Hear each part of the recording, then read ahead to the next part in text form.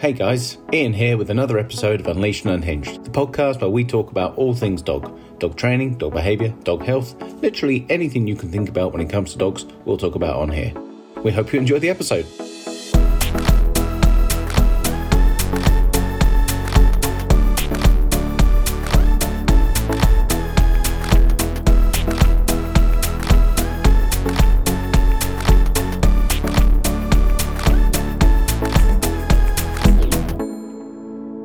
Hi everyone, thanks so much for tuning in. Today we've got Renée Erdman all the way from Canada, Bravo Dog Training. Thanks so much for joining us today. Tell us a little bit about yourself. Thanks for having me. I'm excited to reconnect with you again. My name is Renée Erdman. I live in North Vancouver, BC. I'm in Canada. I own Bravo Dog Training and Behavior Consulting, and I specialize in reactivity. I work completely remotely and see clients from all over the world. So a little bit about me. I've been working with dogs for about 12 years. So yeah, I love it. And I love helping people learn more about their dogs, and want to learn more, get them to nerd out as much as I do about stuff like that, like what's going on internally. Yeah. I think, we don't work with anybody that's not a dog lover. But it's pretty hard to top how much, the likes of yourself love dogs. I really love talking about dogs. I love dogs. I love nerding out about dogs. And getting somebody on that page is awesome. It's like those moments where they just sort of like, oh my goodness, what? That's a thing? Or anyways, if anybody's listening, that's like, what are they even talking about? Yeah, but it's the nuances, isn't it? Like your social media page is one of my favorites to just tune into and watch, because you can see, even just through your posts, like your everyday communication to the public about dogs, you can just see how much you care about them and how much you care about the people as well. It's just a really cool, it's why you're one of my favorite people in the industry. Just to thank you. I've really been enjoying social media more lately. And I think a big part of that is connecting more with the people. And, you can have a different opinion. You could be doing things differently, but we're probably going to agree on something at some point. And I can always find something, right? To connect with people. So, yeah, that's awesome. I love it. What's the main thing we're going to talk about today? Well, I thought a great focus could be that, we give some more insight into how, and I'm using air quotes, nobody's going to be able to see that, good behavior is built, right? Everybody wants a quote unquote well-behaved dog, right? But they don't realize where the foundation needs to be built in order to get there. Yeah. Right? Yeah. And I think those air quotes are important. The air quotes are, for context, for sure. And I think a big part of folks not getting there quite yet, and I do see progress, of course, but I think the problem is always, it's a bigger picture problem, which is that society really benefits on, and they capitalize on dog behavior problems, right? Or what they're calling dog behavior problems. So I've got a product to fix that. I've got a book to sell you to fix that. So it's very much like identify the problem, let's fix it, move on, versus, okay, let's dig deeper and really investigate what's going on with your dog as an individual on an emotional level, on a health level. I'm not a nutritionist, but, nutrition, finding, all those things work together, right? Yeah. So, what you're kind of alluding to and saying there is, good and bad behavior. Again, my air quotes are coming out there, but it's not as simple as that. And you've got to look at the bigger picture as to why behavior is happening in the first place from the dog's perspective, rather than putting it on that label of good and bad on it and thinking that's good, that's great, and that's bad. Let's fix that. It's doesn't quite, as you know, we both know, it doesn't work like that. Behavior that's not how behavior works. Yeah, to label it good or bad, I would say it's inconvenient. Absolutely, it's inconvenient for the humans, right? But a lot needs to go into, I think, changing perceptions about dog behavior. And who knows, our main topic may just sort of veer into another direction today. But, I think that is part of our job as consultants and trainers is to just let people know that, behavior doesn't happen in a vacuum. There's a reason for it, and it doesn't mean it's good or it's bad. We might not like it, or maybe it's not safe for society, for example, and we do need to address that. But when I see dogs that have severe reactivity, I am always concerned about their health, their emotional health. Yeah, and what kind of toll? Yeah, what kind of toll is that taking on them? Your dog's gonna have a shortened lifespan. They're going to get sick more frequently. They're not going to be able to recover from illness. There's a plethora of things, right? Yeah. Yeah. The impact of stress on the dog's health and well-being is exactly the same as yours and mine.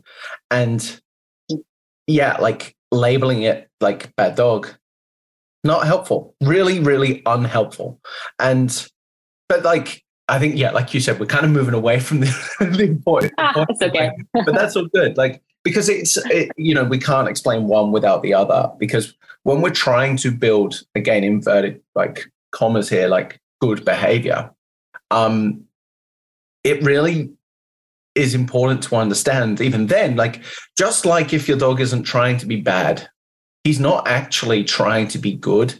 We're just actually trying to build a repertoire of behaviors that we find rather than inconvenient, really convenient. Yeah. So it's the other side of that coin.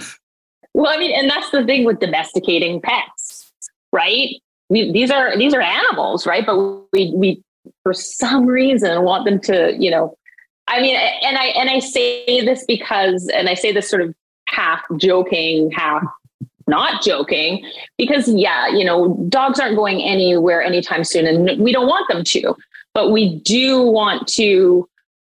They don't get a choice who they get to live with, No. And I think that, of course, we want the humans to live less stressful lives with their dogs because, we want harmony for both. I care about both, but I think if we can just step back from sometimes focusing so much on specific behaviors. And things like jumping up and pulling on lead. And I understand that that's a pain in the butt but how are they feeling? Yeah.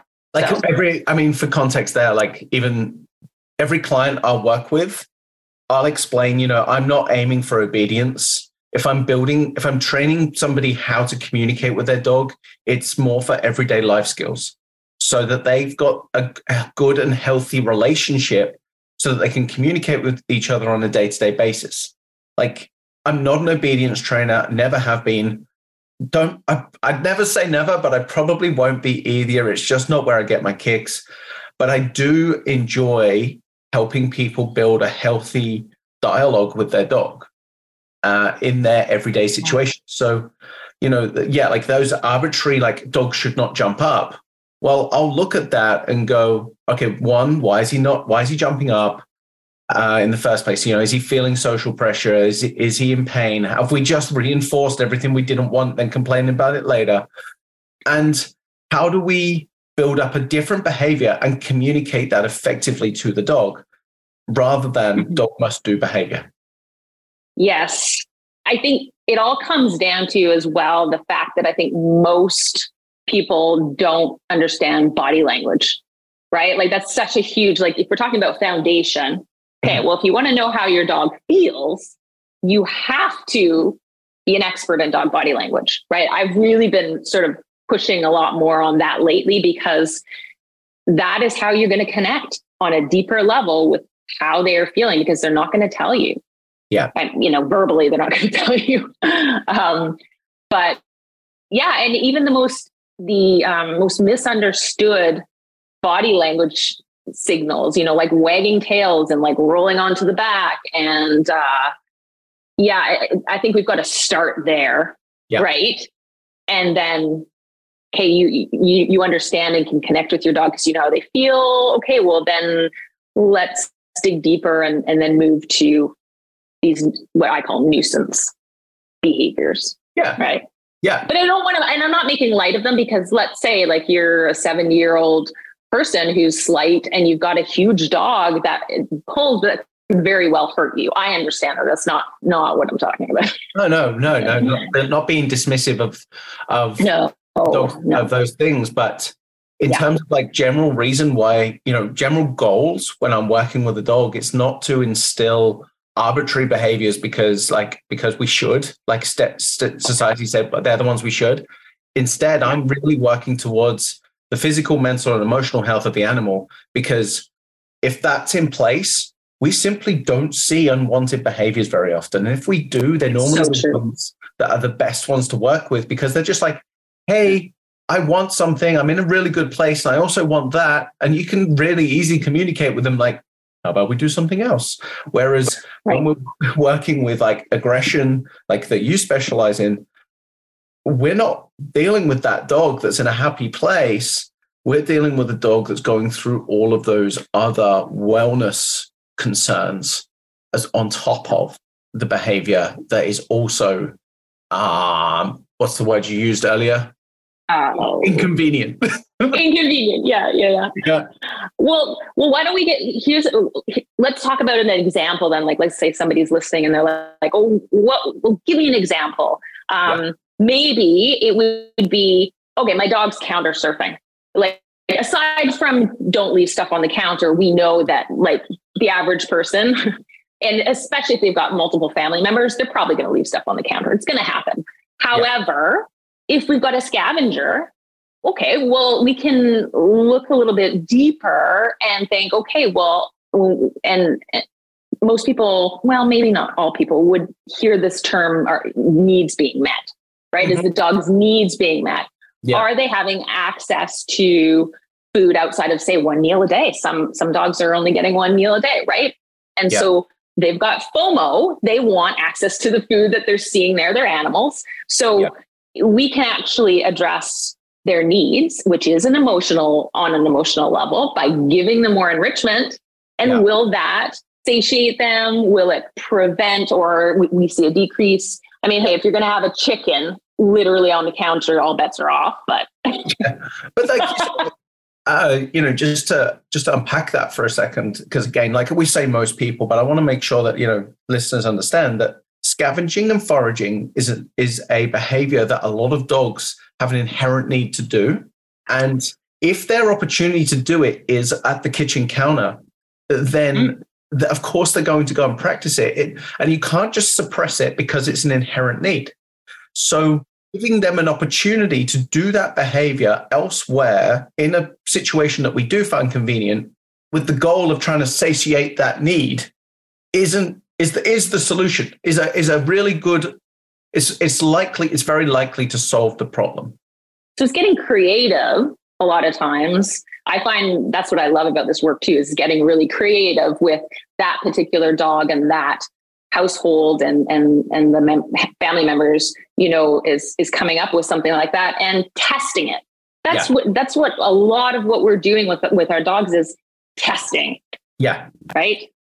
And that test, and I'm going to bring this back around to what you specialize in, and to, in terms of like creating foundations, but a lot of it, that testing comes back down to, I think what we're looking for as the professional in that situation is, where is the behavior coming from? What need isn't being met? And say it is the reactive dog or the aggressive dog, like where are they coming from when they're reacting? Because what need isn't being met? Is it because the person that they're barking at is too close? Is it because they're not getting access to them and they're frustrated? Like, is it because there's too many things moving around? They're just losing their shit and barking. And what's going on with the dog's need behind it all is where we would test. And it doesn't mean we're going to get it right in the first session. That is exactly. I love talking about this because when we're working with clients, and that's why it's so important, I think, to work with a behavior consultant when we have these things going on, because we need to be looking at various aspects of the human's life and the dog's life, right?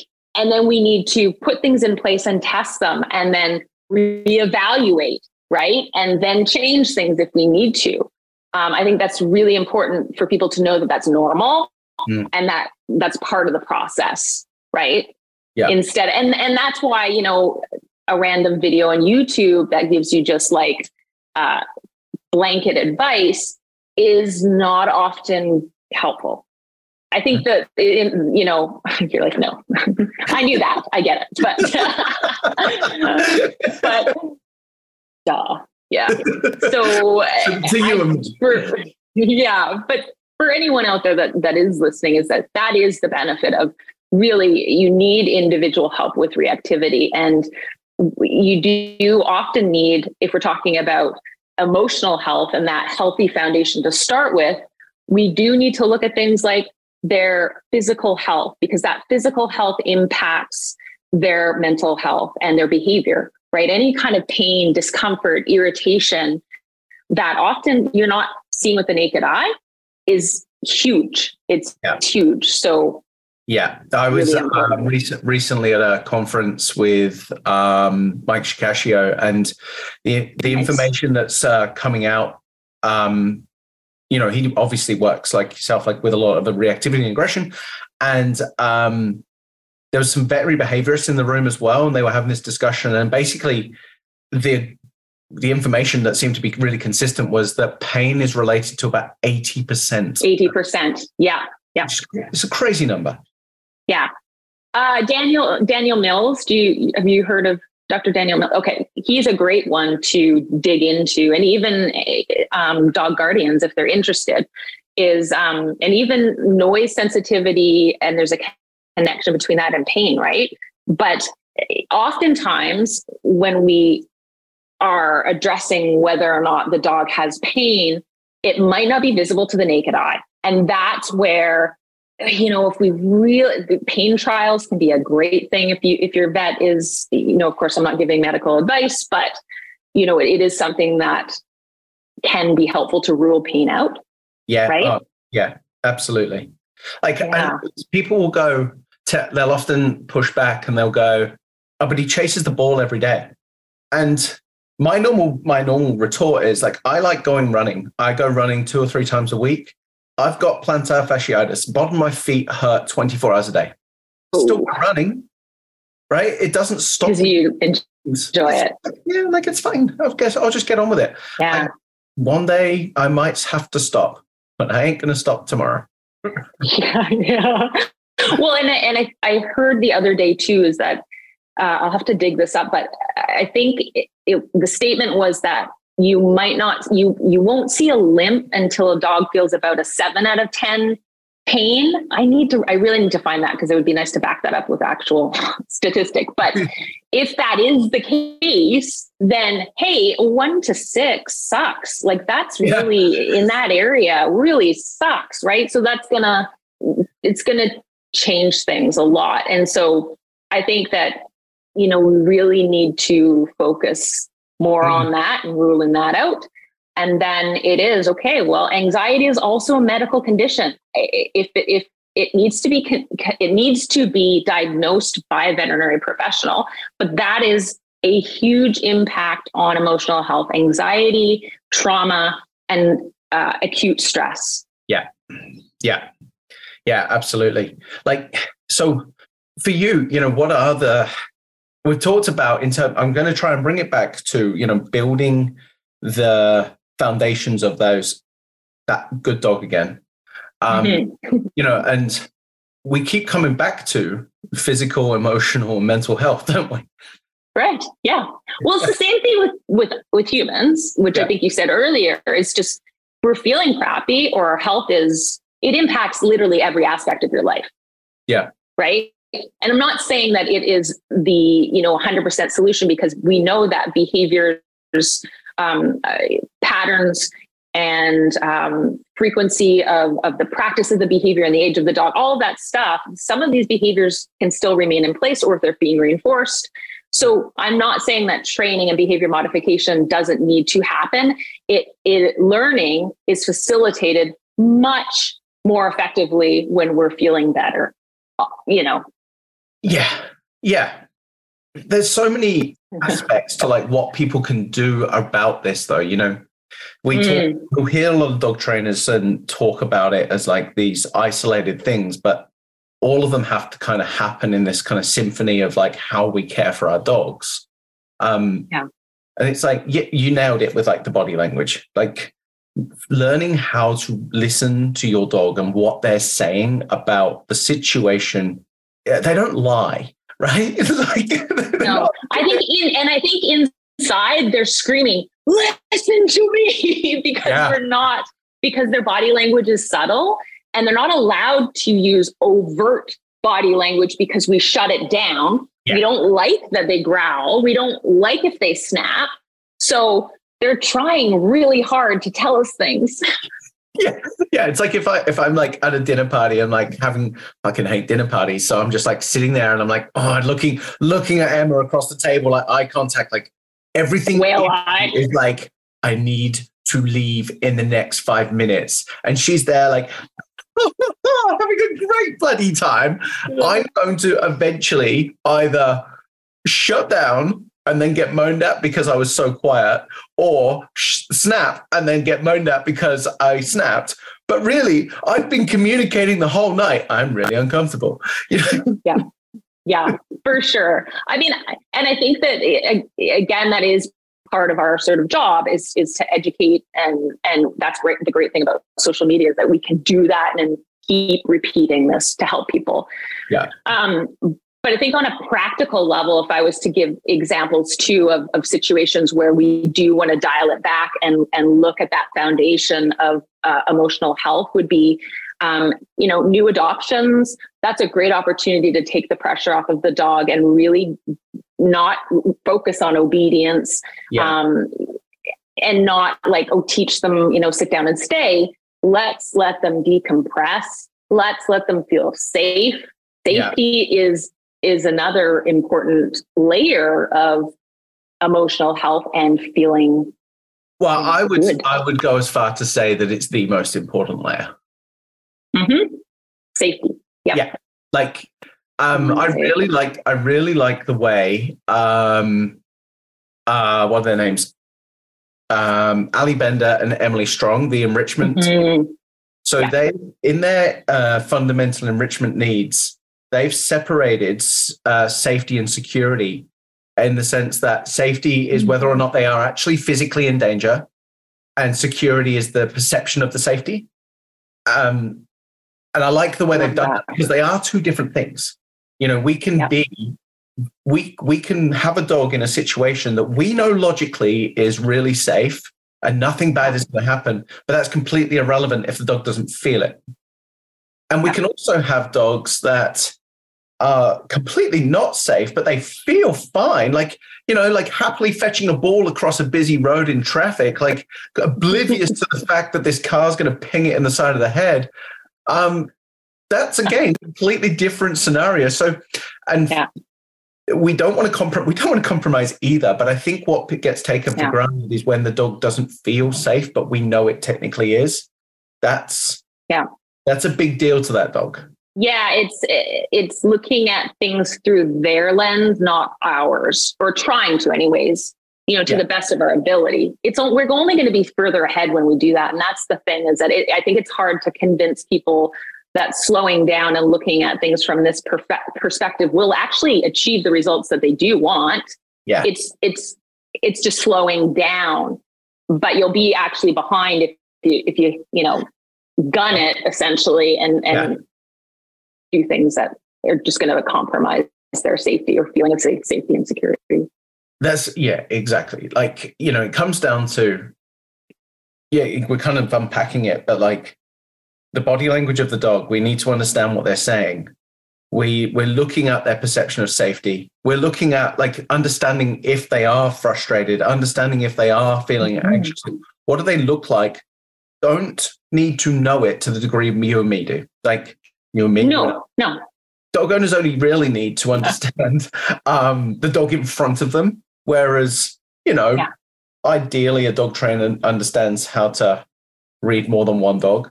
Yeah, we don't need a dog owner or dog guardian rather to understand all dogs' body language, but get to know yours and what he's saying in that moment. And then when you're testing as well, one of the things to test is, the main thing to test is, we control what environment they're in. We decide where we take them, when, how long for, who's, what are we likely to encounter when we go out. And when we put the dog into a situation, that's when our listening to the dog really kicks in, because they're going to tell us how they feel about it. And it's our job to react appropriately to support the dog in that moment, not to correct the dog. The dog's just communicating how they feel in that moment. And they didn't really choose to be there, and they didn't get to choose how they feel. And so it's not, I feel like it's pretty shit when people then hold the dog accountable. I don't like that word at all. You just hit a trigger point with me. I thought I might. I'm like, my body language. Accountability is not a thing for dogs. Like, they're doing what's either safe for them or is producing a result that is favorable. So it's unfair. It really is unfair. But again, I think it's a bigger picture societal perception of what dogs are and what they should be, which I do think is changing. And I do see a lot of guardians who are interested, and they're interested in the things that we're talking about today, because it brings them closer to their dogs. And that relationship can shift considerably when they start making even small changes. Welcome. Yeah. I was listening to something earlier, and it was such a really cool point, and I'd never actually heard it explained this way. And yet, as soon as I heard it, I'm like, shit, that makes so much sense. It was talking about, and it leads into it, and it definitely falls into the same category of what we're talking about today in terms of building those good behaviors. There's almost like two ways I see it get labeled. Like, one of them being, it's got a high resilience and can tolerate a lot of frustration. And so that can often, and that lens of looking at it, it's almost asking the dog to endure it, and we expect it to comply and behave in that manner. But the lens that it was talking about in this way was really cool, because essentially what we're asking the dog to do in those moments, we identify the desirable behaviors, the good dog behaviors, and they might be sitting patiently. They might be just settling in public. They might be playing healthily, whatever we interpret to be desirable in those moments. But they're actually skills that the dog can practice. And in order to practice them, we can teach them. But in order to teach them, we have to set up an environment where they feel safe. And then we need to read their body language to know that they're actually there in the first place, so that we've got a constructive learning environment, right? Yeah. Yeah. And if somebody out there is listening and is like, what the heck? How do I do that? It sounds very overwhelming and complicated. It's not really. I mean, it is realizing, again, the body language when we are teaching our dogs new things, their responses. You get to know your dog very, very well. And once a couple of things are pointed out and you're like, oh, okay, now I can identify that. And that's a gauge as to whether they're comfortable or not. Yeah. Right. So to me, all this stuff is fascinating. I think if you're out there and you're thinking, well, I just like my dog to be better, I will say this is that a lot of times they are being quote unquote good and they're not being reinforced for it. So we are not proactive as a species, are we? We're pretty shit. Right. We're not. We're reactive. We suck at it. I suck at it in my own life. Am I proactive with my meal prep or nutrition or taking vitamins? No. So it does take a real effort to be proactive with your dog and reinforce the good behavior, which is just sitting there being calm, or whatever calm is, right? Whatever we're calling calm. But if you're not acknowledging it with your dog, you're not reinforcing it. They have no idea that that's what we are striving for, good behavior. Yeah. Yeah. Like the amount of times where we had somebody inquire about puppy school the other day, and their sole goal, they said like, oh, we really want this dog to learn no. And I'm like, okay. Anything else you might think of that your dog would be, what else would you like your dog to be doing? And they eventually we got it out. Like they listed lots of behaviors. We'd love them to learn this and this and this. Cool. Because that's where we're going to focus our training on, because no is not a behavior. But it's usually a loud booming voice. That's what no usually is, right? Yeah. Like, I'm not saying people can't interrupt behavior and get them to do something more desirable, but it's a training style. That's what, unfortunately, like you said, like that's what we do. We notice it when it's all going well. The dog can spend ages just laying there chilling out, and we won't say a word to him because don't disturb him. And I definitely can relate to that. But at the same time, like how does the dog understand? Like that's the one that we really like to see. But especially if then we flip that and we put loads of attention on the behavior that we don't want, and he's like, this is much better. Get much more of a rise out of you for doing it. Really good point. Yeah, exactly. Yeah. And nobody's perfect. Like before we started the podcast, one of my dogs, he's sort of whining because he's on the other side of a baby gate, and I might have yelled or hollered, stop it or no. Yeah. But then if I go back, like we're wanting others to do, it's okay. Well, he doesn't like being separated there. So what do I need to do to help him and make him feel better? Yeah. We're all going to screw up. Like that's the reality. But I think it is, okay, yeah, I've screwed up or that hasn't worked. So let's dig deeper again. Let's see what's the reason, because there's always a reason. There's always something going on, and we can help them. We're not pandering to them. They didn't choose to live with us. So it's up to us, in my opinion, to find out what it is that they need and help them. Well, this is it. Like going back to that trigger word, accountability. We're the ones, we chose to bring the dog into our life. We chose to bring them out in that moment, or invite guests in, or have the dog in the situation that we designed. And we need to be accountable for our actions and our dogs, because our actions are what essentially are the only thing that can influence the dog's behavior and the environment around us. And that's just part of being. I'd love your take on this, right? This term leadership in the dog industry has been, in my opinion, has just been completely bastardized. Like dog trainers have managed to ruin the term leadership. But like, I don't want to be a leader. I want to be a partner. Like, there is a thing to be said about that. Their model of leadership isn't actually healthy leadership. Right. Like, so we're talking about like subordinate type relationship. Is that that's what they seem to have painted it as? Whereas, if I've got a dog in my life, and I do, one of my roles is to do my very best to guide him through this life in this human world, and make sure that the two of us live a happy and healthy life. Yeah. There's an element of leadership in that. But that yes. Do you know what I'm getting at there? Like, I do. And I think that me saying partner is more of an emotional partnership.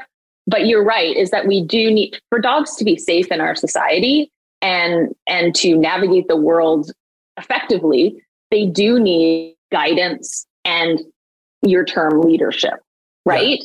Yeah. That doesn't mean that it's just do as I say. It is, it's setting things up so that it works in both our favors, in my opinion. Yeah. There's there's some really healthy models of leadership out there that have nothing to do with the typical dog training leadership model, which is bullying, Tell me, so share with me a couple of examples So, all right, of models. Brené Brown. Yes. Yeah, Yeah. Brené. Yeah, the author Brené Brown. Like, she talks about leadership in the workplace and, daring to lead. And essentially, right, you accept that your team, your work team, are in your care, and if somebody is communicating something, you don't shut that communication down. You create an environment where they can communicate safely, because there is a good chance that they're in the thick of it. Like, in the working environment, they are communicating how they feel about the environment they're in, which is the work environment, which is what we've created as their boss, potentially, per se. And we're actually responsible for their working environment. So we give them a safe space to be able to communicate, so that then we can alter their environment and coach them through that, so that they've got a better chance of success. It's exactly what we talk about, me and you talk about, in terms of dog ownership and dog guardianship. So where do you think the other model came from then? Is, I would. It's almost militant. I was going to say, dog training started initially. The beginnings are military, right? Yeah.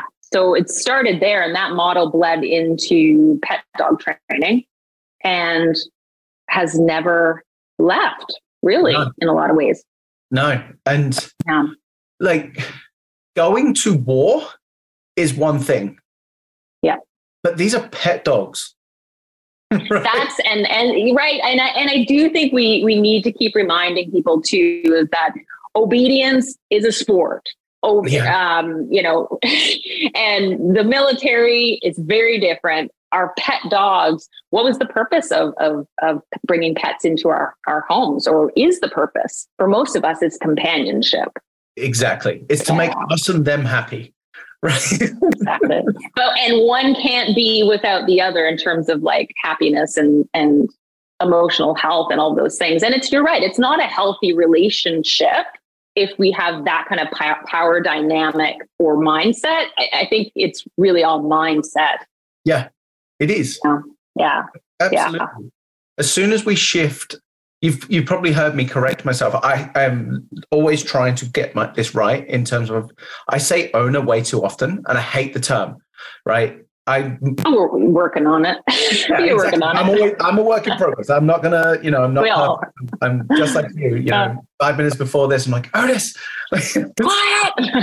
Right?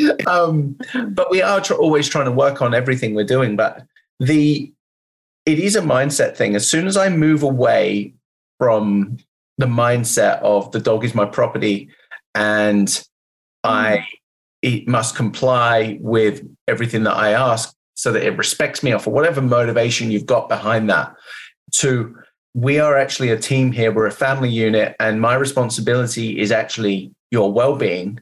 That's a massive mindset shift. Which would, and I don't want to veer off too much, and maybe this is for another day, which I think ultimately comes back to the human's mental and emotional health. Yeah. Right? How can we have that insight with our dogs if we are in a bad place? We are, have a lot of stuff that maybe we're working through or haven't worked through. So I think it can be a big ask for some people, depending on where they are in their life. Yeah, there's right? Yeah, absolutely. And something I will always coach my team on is, look at the entire situation. We go into a client's life and they might think that, they're communicating to us, well, I need the dog to do X, Y, Z. And we're looking at that and going, there's no way currently that this dog can perform that in this situation. And so one of the main tasks in that initial part is to completely reframe expectations. Yeah. But giving somebody the permission to themselves to go, I didn't need to do that. I actually didn't need to be in that position when my dog did the thing. And even if it's somebody like that's going through a hard time right there and then, saying to them, like, I've recently had a client where I'm like, hey, look, when we get to dog training, we're going to work on X, Y, Z. But right now, I appreciate that, right now the shit's hitting the fan and you've got work pressure, you've got, things going on in your life. Now, for the next month, you're not going to do anything. I just need you to just play fetch in the garden with your dog, because we need that pressure from your life to kind of not go away, but just die down a little bit, and that one to die down a little bit. And then you're going to have an extra 15 minutes in your day to be able to do the training, and being able to just give somebody the permission to go. 100%. Yeah, that's the thing. We really have to get good at being compassionate and empathetic for the humans and what's going on in their life in a non-judgmental way, because all the stuff that we're talking about today is, in an ideal world, this is what we would like to see for dogs. I get that.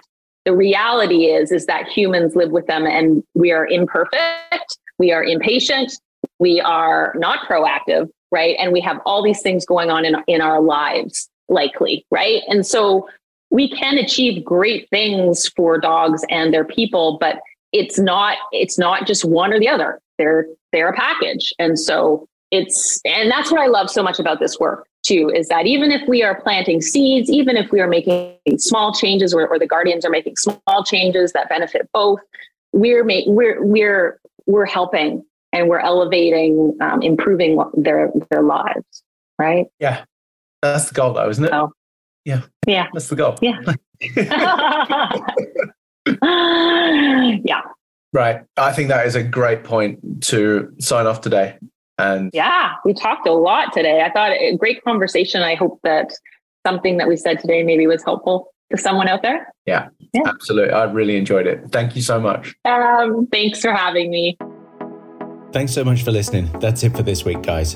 If you ever want to ask questions, give feedback, or just provide some suggestions regarding the podcast, find me on Ian Shivers Dog Advocate on Instagram. I'll be happy to help. If you're feeling really generous, leave us a review on whatever platform it is that you're listening to this podcast on. And if you want to nerd out more with us, then find our sponsors, because they're the ones that make all of this possible. See you next week.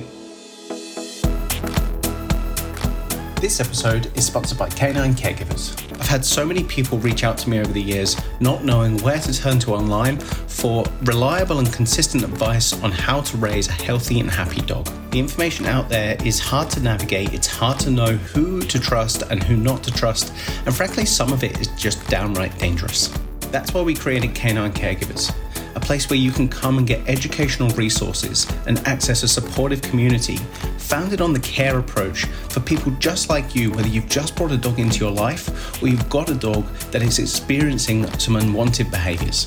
The content is updated regularly, and we constantly keep in touch with our members to make sure that we are bringing relevant and up-to-date content that truly matters to you. There's different tiers of membership for different needs, so you can be sure that you don't have to break the bank to access the information that can literally make all the difference to the quality of life between you and your dog. Head to caninecaregivers.com.au to learn more.